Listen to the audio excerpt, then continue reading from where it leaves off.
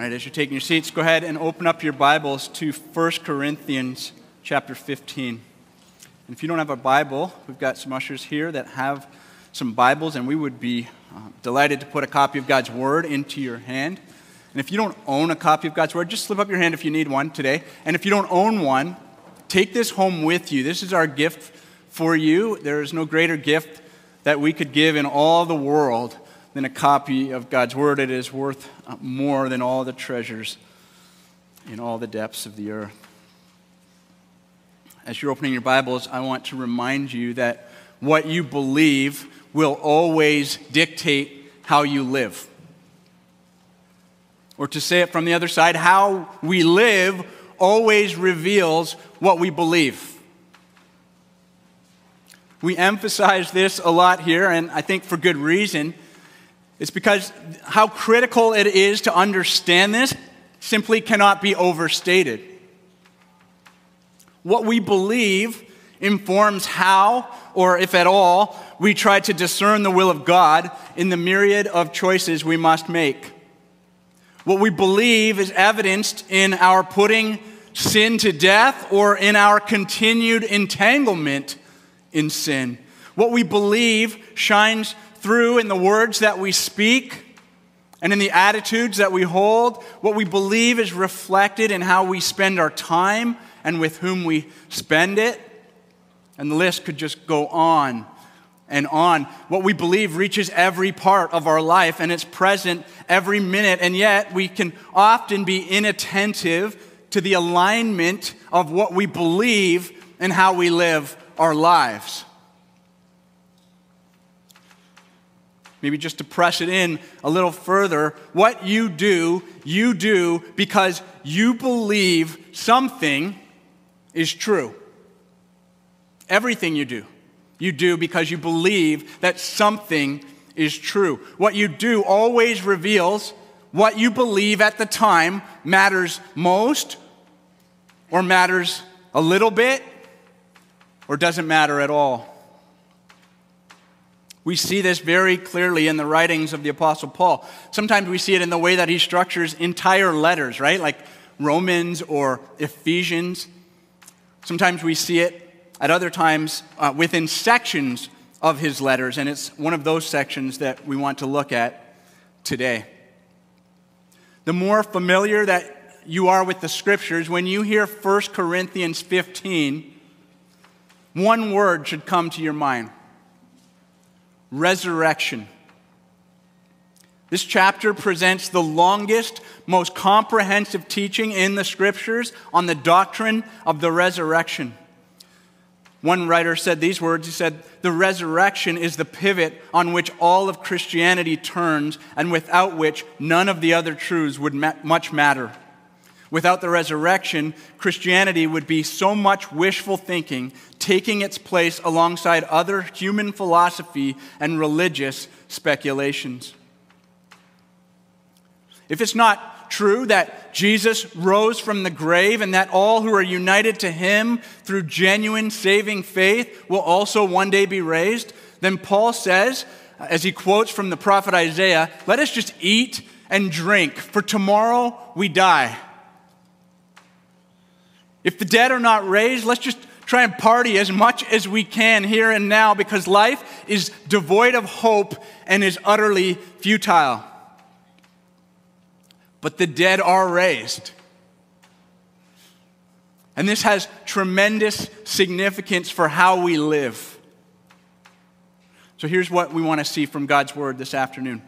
Since the resurrection is real, this truth should propel Jesus' followers to persevere in faith and in service to the Lord in this life, knowing that this carries implications for the life to come. I'll say that again.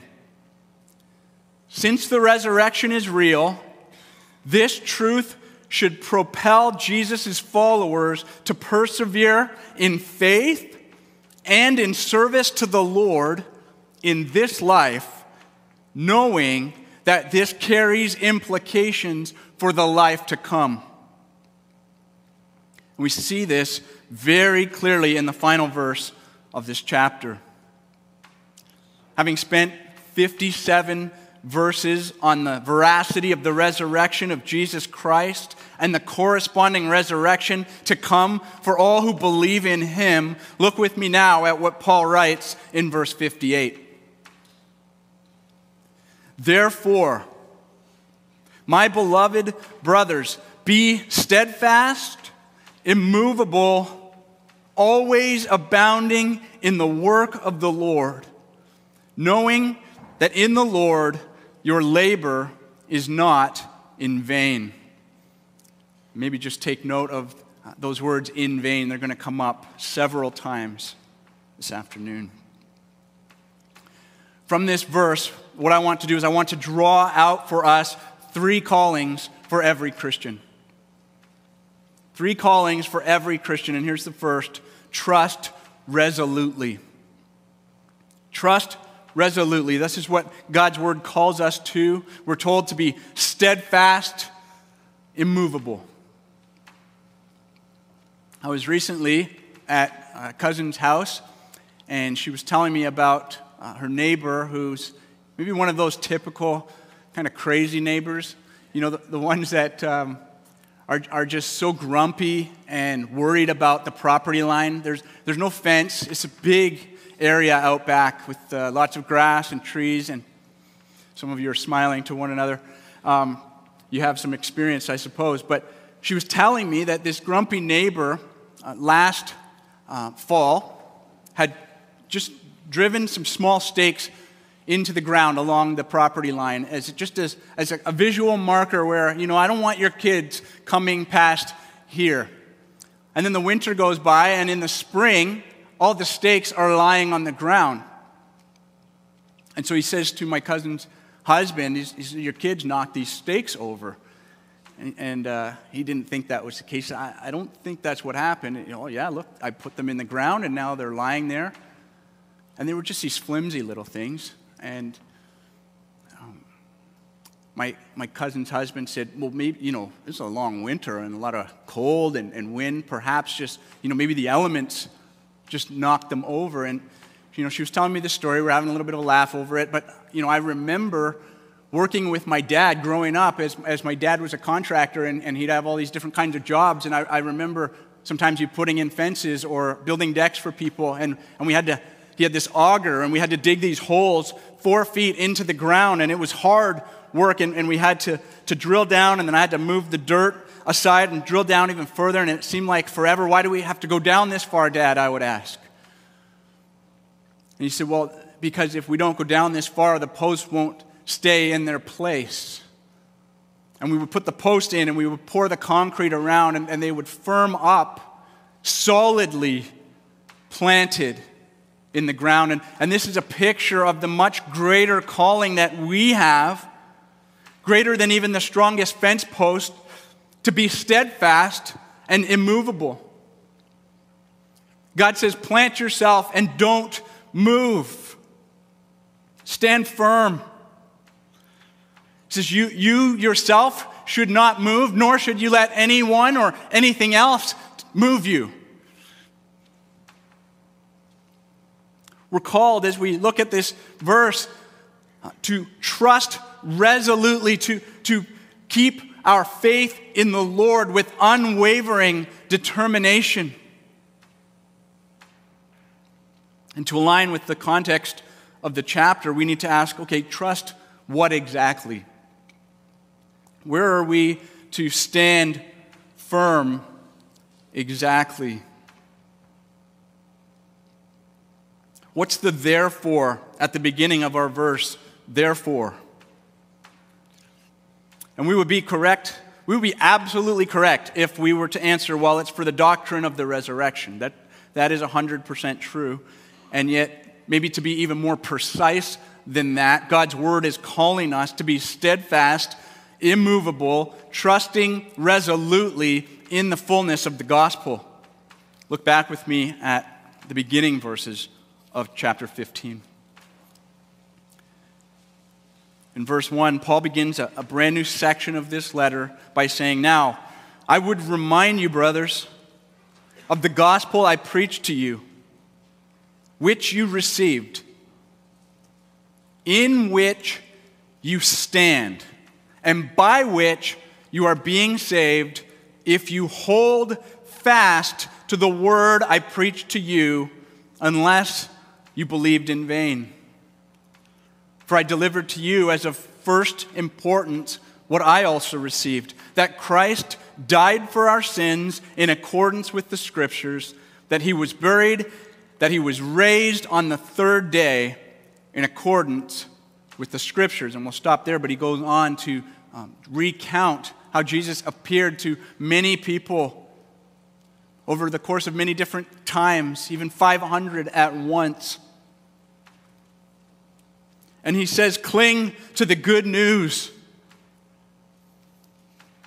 He couldn't be more clear as he states what is primary for the Corinthians and for each and every one of us to know and to believe. Right? Two realities in keeping with the Scriptures. Jesus died for our sins, and he rose again. Belief in these truths is to the Christian what breathing is to living. I know many of you, most of you probably know and believe the gospel. But there are some here, I'm sure, who do not.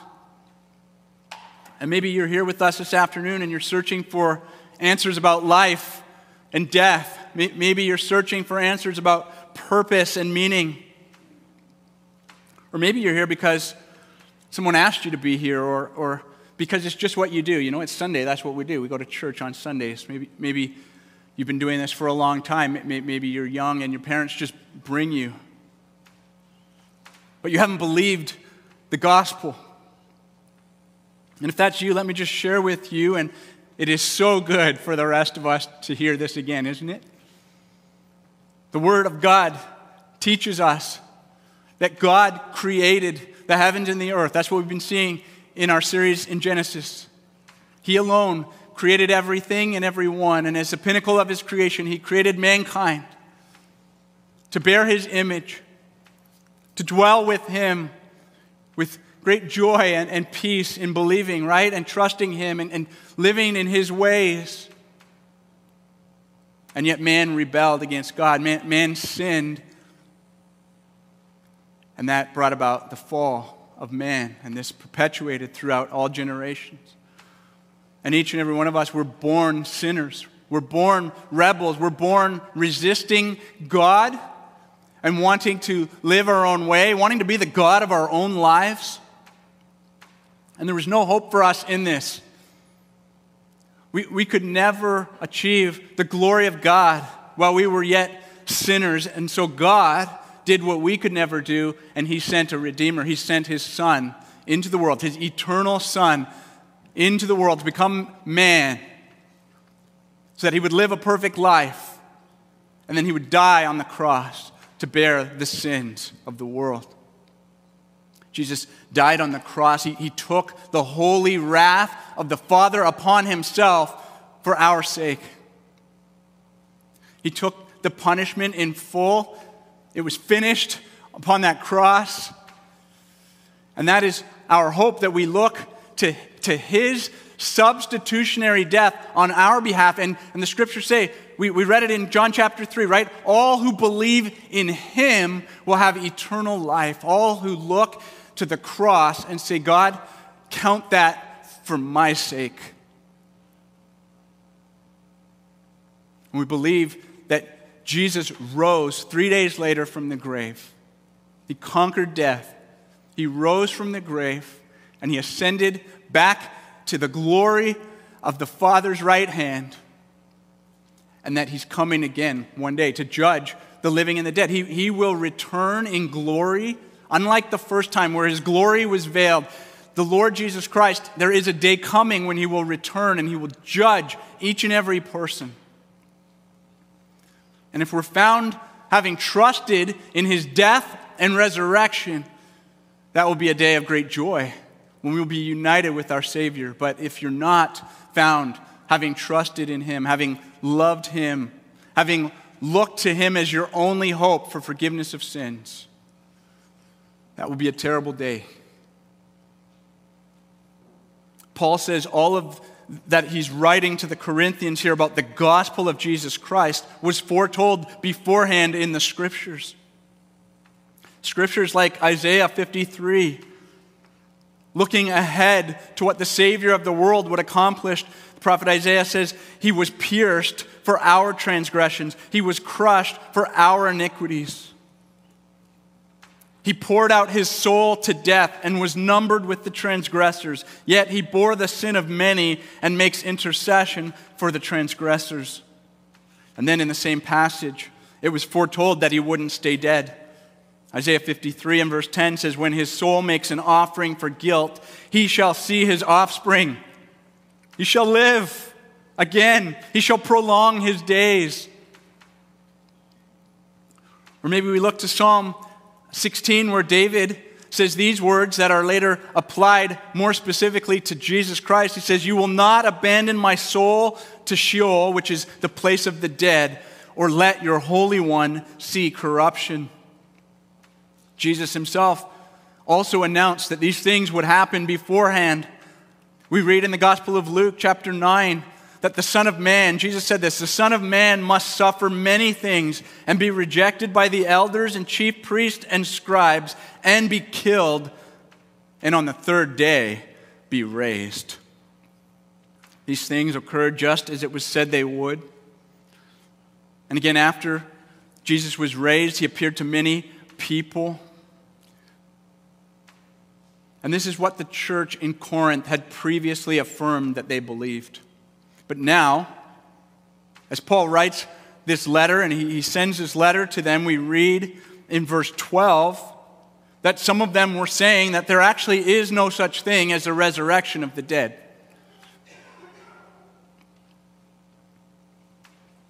Baffled, Paul writes in verse 13, if there is no resurrection of the dead, then not even Christ has been raised. And if Christ has not been raised, then our preaching is in vain, and your faith is in vain.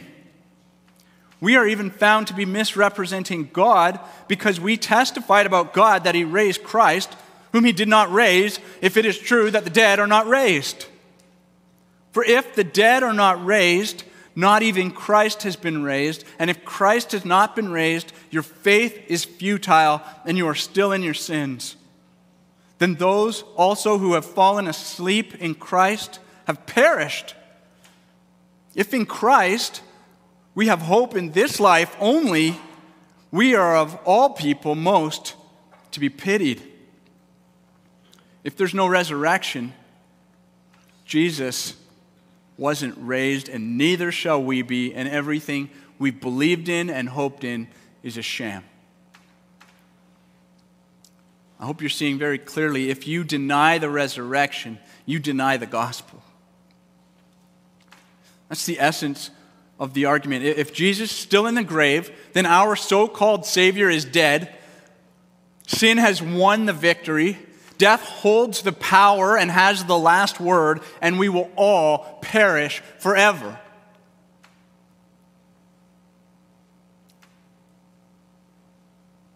There is no eternal life apart from the resurrection of the dead.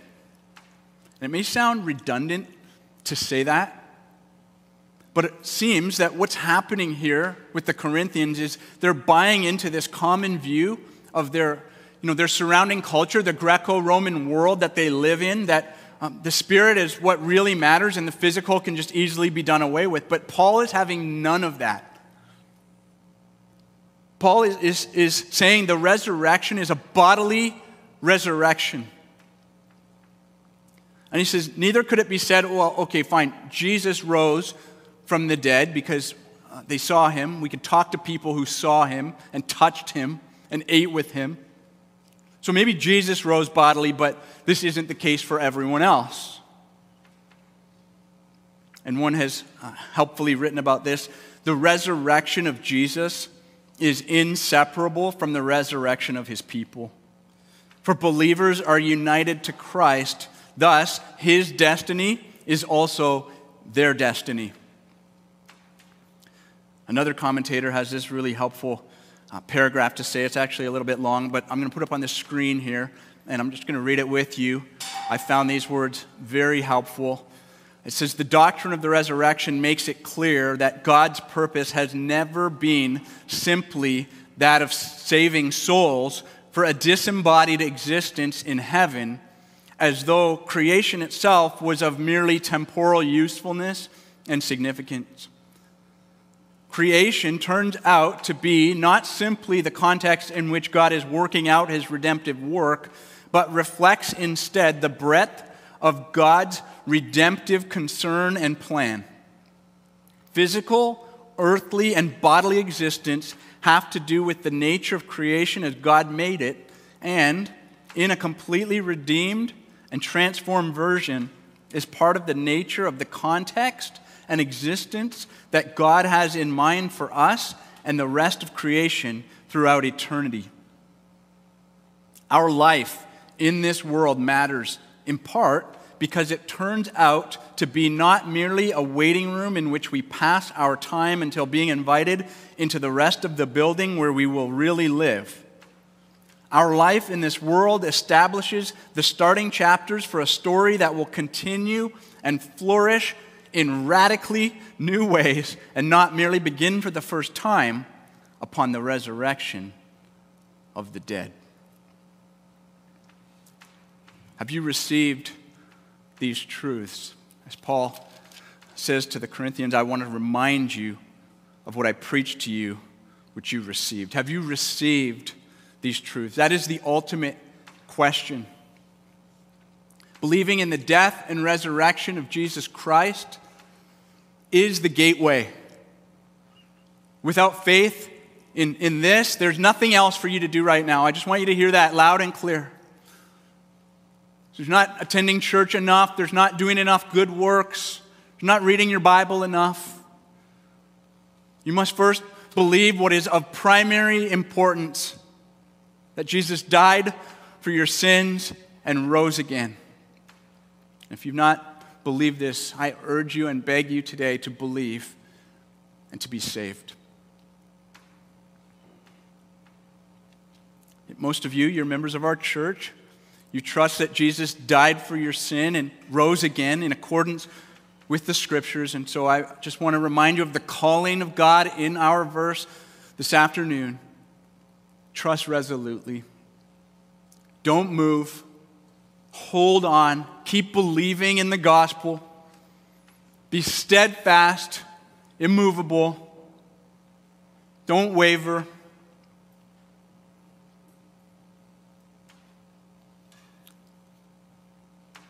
Verse 52 says that there's coming a moment in the twinkling of an eye at the last trumpet, when the trumpet will sound and the dead will be raised imperishable, and we shall all be changed. For this perishable body must put on the imperishable, and this mortal body must put on immortality. He goes on to say, death will be swallowed up in victory. The sting of death will be no more. Thanks be to God through Jesus Christ our Lord. So that's first, don't move from the gospel. Now, the reason that I chose this text to speak to you about today is because of where our firm belief in these truths leads us. Turn now, or just look now at verse 58 again and see what comes next. The Apostle Paul writes, inspired words of the Spirit, always abounding in the work of the Lord. Let's just kind of let those words sit for a minute. Always abounding in the work of the Lord. This is the second calling. And if you're taking notes, you could write this: toil continually. Toil continually. After such a lengthy discourse on the resurrection of the dead and the call to be steadfast, immovable, and clinging to this truth, Paul could, I suppose he could have gone in any number of directions with what he would say next, but what he says is essentially be constantly engaged in much work for the Lord. Therefore, he says, since those of us who believe in him will also be raised with the risen Christ, hold fast to this hope and spend your days, as one translation says, excelling in the Lord's work. Always abounding in the work of the Lord. This is an extremely lofty and, I think, sobering calling.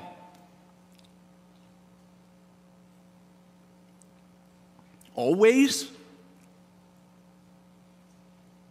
abounding.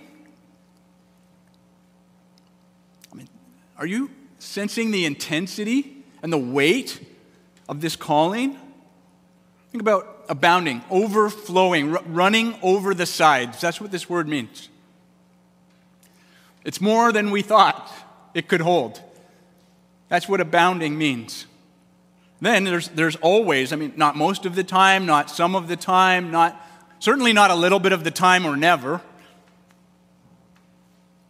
Always abounding. That's the calling of God on each one of our lives. If you're united to Christ by faith in the gospel, you are called to continually exert yourself in kingdom-building work. Each one of us. This is written to everyone in the church.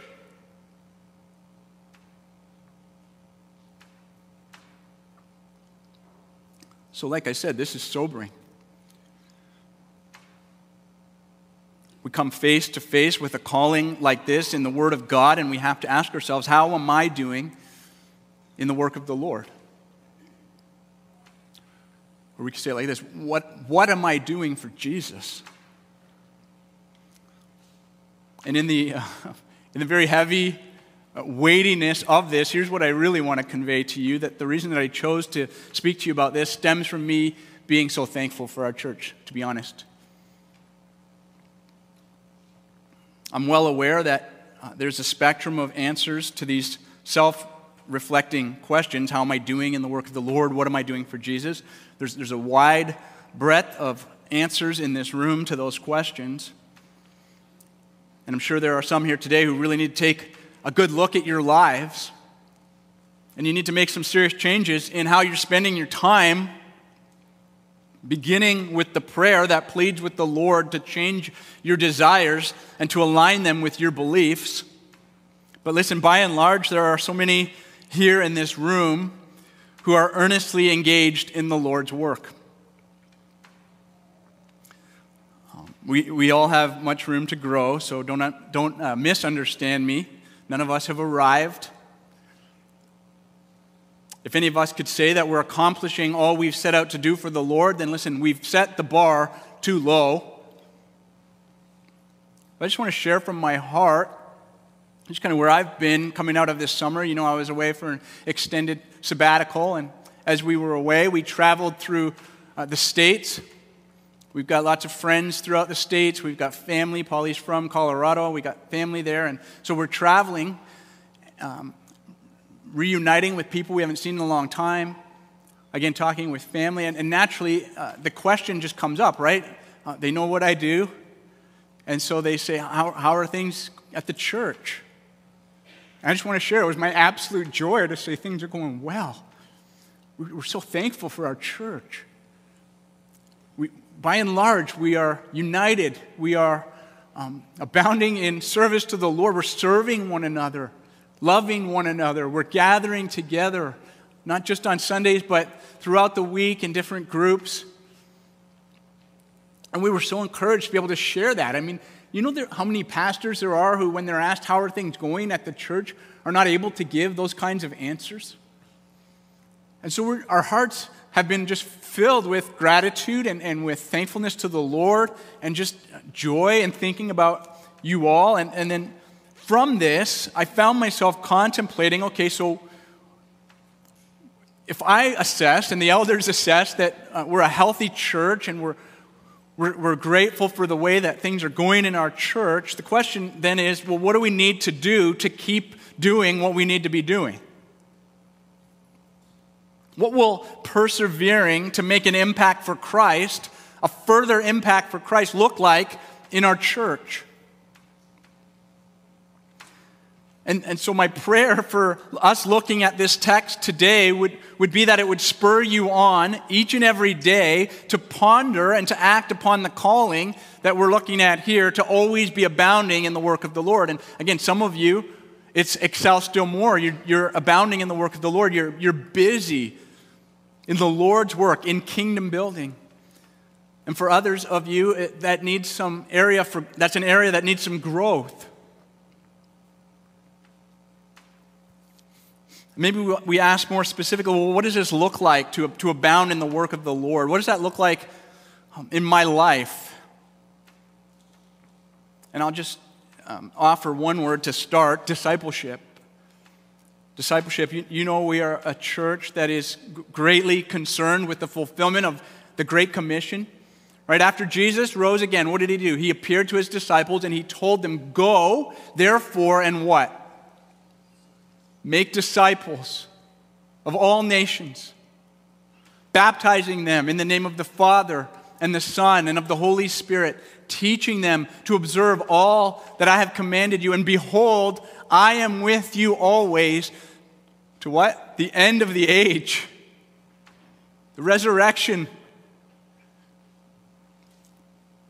And we have staked our church on the Great Commission because this is Jesus' calling. This is what he has told us to do with our lives until he comes. And most of you know we paraphrase the Great Commission. We say that as a church, our mission is to see lost people saved people matured people multiplied, all to the glory of God. And so as we think about, well, what does it mean to be engaged constantly in the work of the Lord, let's just look at our mission as a church, which is also our individual mission as gospel-believing people. So the first is lost people saved. Lost people saved. If you're thinking about how do I abound always in the work of the Lord, be asking yourself this question: how can I tell someone about the Lord? How can I share the good news with someone? And by the way, as I maybe offer up a bunch of questions here as we go through our mission statement, this applies, listen, wherever you are today. Does that make sense? So wherever you're going to be on a given day, whatever your context is, whatever people you're going to be around, this is how we ought to be thinking. How can I tell someone about the Lord? How can I go out of my way to show words and acts of care to unbelievers in a compelling way so that I can steer the conversation toward things like faith, hope, peace, forgiveness, sin, mercy, right? This needs to be in our minds as this is doing the work of the Lord. How can I shine like a bright star against the backdrop of this dark world to show how the Lord has transformed my life so that others will be provoked to know and to worship the God that I know? Answering these questions is what it can look like to be engaged, to be toiling constantly to see lost people saved. How about saved people matured? Ask yourself this: how can I put myself in places that are conducive to my own spiritual maturity? How can I say no to what I need to say no to so that I can chase after further devotion to the Lord? Right? Your ability to work for the Lord, to toil for the Lord, is directly linked to your own maturity in the Lord, right? These are good questions to ask. This is integral to being able to go out, right, to do the work of kingdom building. Next, mature people multiplied. Ask, how can I make an impact in the sanctification progress of my brothers and sisters in the Lord? Are you making an impact in other people's lives? Ask, how can I spend myself? Right? How can I exert myself in order to point others to Jesus so that they will know him better, trust him more, and live for him?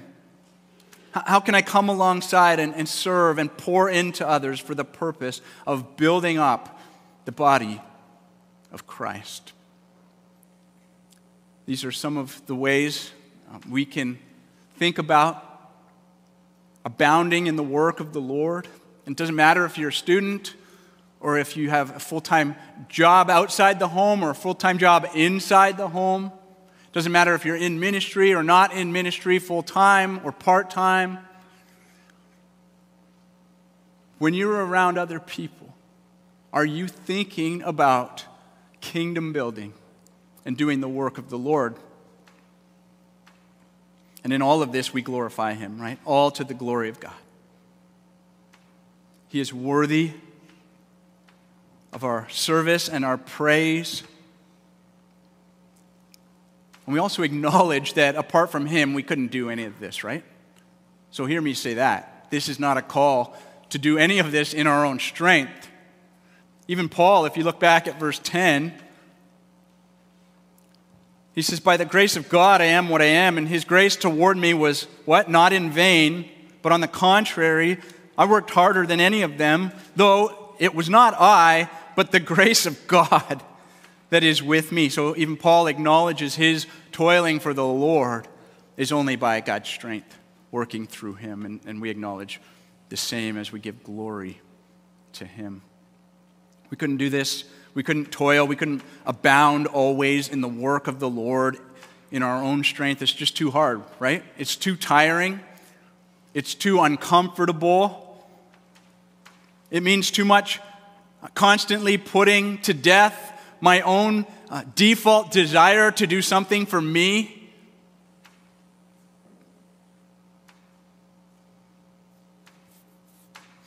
By God's grace, we should all be able to point to others and to say, I'm working hard to help point them to the Lord. Who could you point to today? Who could you maybe possibly, maybe not looking back, but looking forward, point to? The Word of God tells us that this should be abundant and constant in each one of our lives. So toil continually. Don't bow down to the idols of leisure and relaxation. There's just too much at stake. And that leads us to the final calling that we draw out of our text, and that is this: think eternally. Think eternally. Look what the last phrase says in verse 58. Paul says, knowing that in the Lord your labor is not in vain. We believe that our work for him is not without consequence. It's not useless. It matters eternally. Why? Because we will rise again. There is life beyond the grave. That is the great motive drawn from everything that's been written in this lengthy discourse on the resurrection. Why should we invest all this time and energy in the work of the Lord? Because Jesus is alive. And if he lives, we too shall live forever with him. And what we do here and now counts. And since we believe this, it changes how we think about how we spend our time and what we do with our lives. The resurrection isn't real, then working for the Lord is in vain. All right? If Christ isn't raised and we're not going to be either, then we're wasting our lives having hoped in a lie. There's no good news, and we're a sorry bunch of fools because we've offered up our lives in service as a sacrifice of worship to a dead Savior. We would gather here for nothing every week. We would be spending ourselves on the work of Christ for no purpose. If all of this isn't true, then surely, yes, we should just eat and drink because tomorrow we're going to die. But it's true. Amen? Amen? Jesus is alive.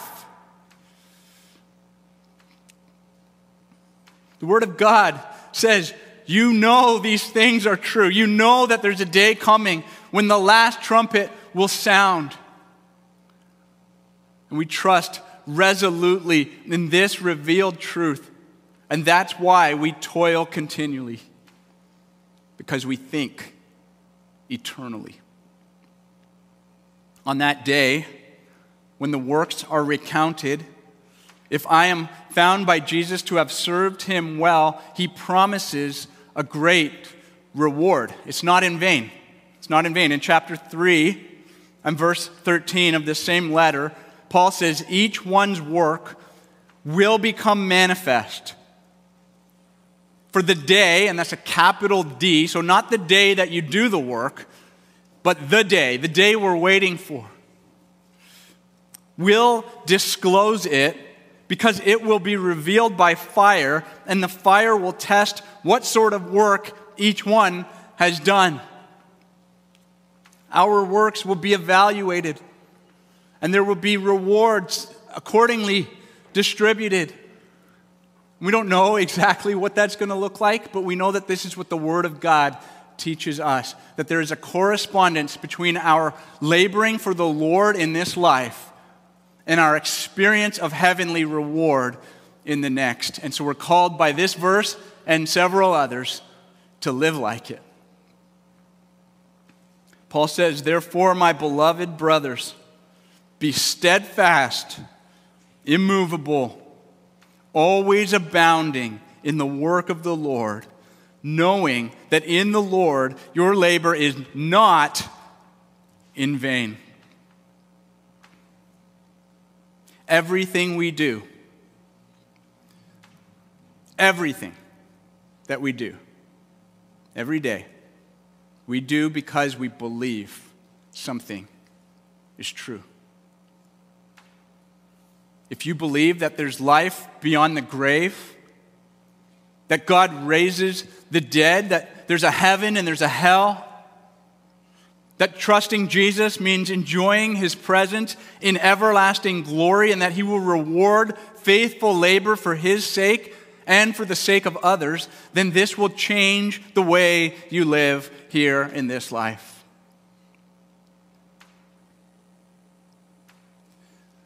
I'm going to ask the worship team to come out and lead us in song. And as they come out, let me just read for you something Charles Spurgeon said that summed this up so well.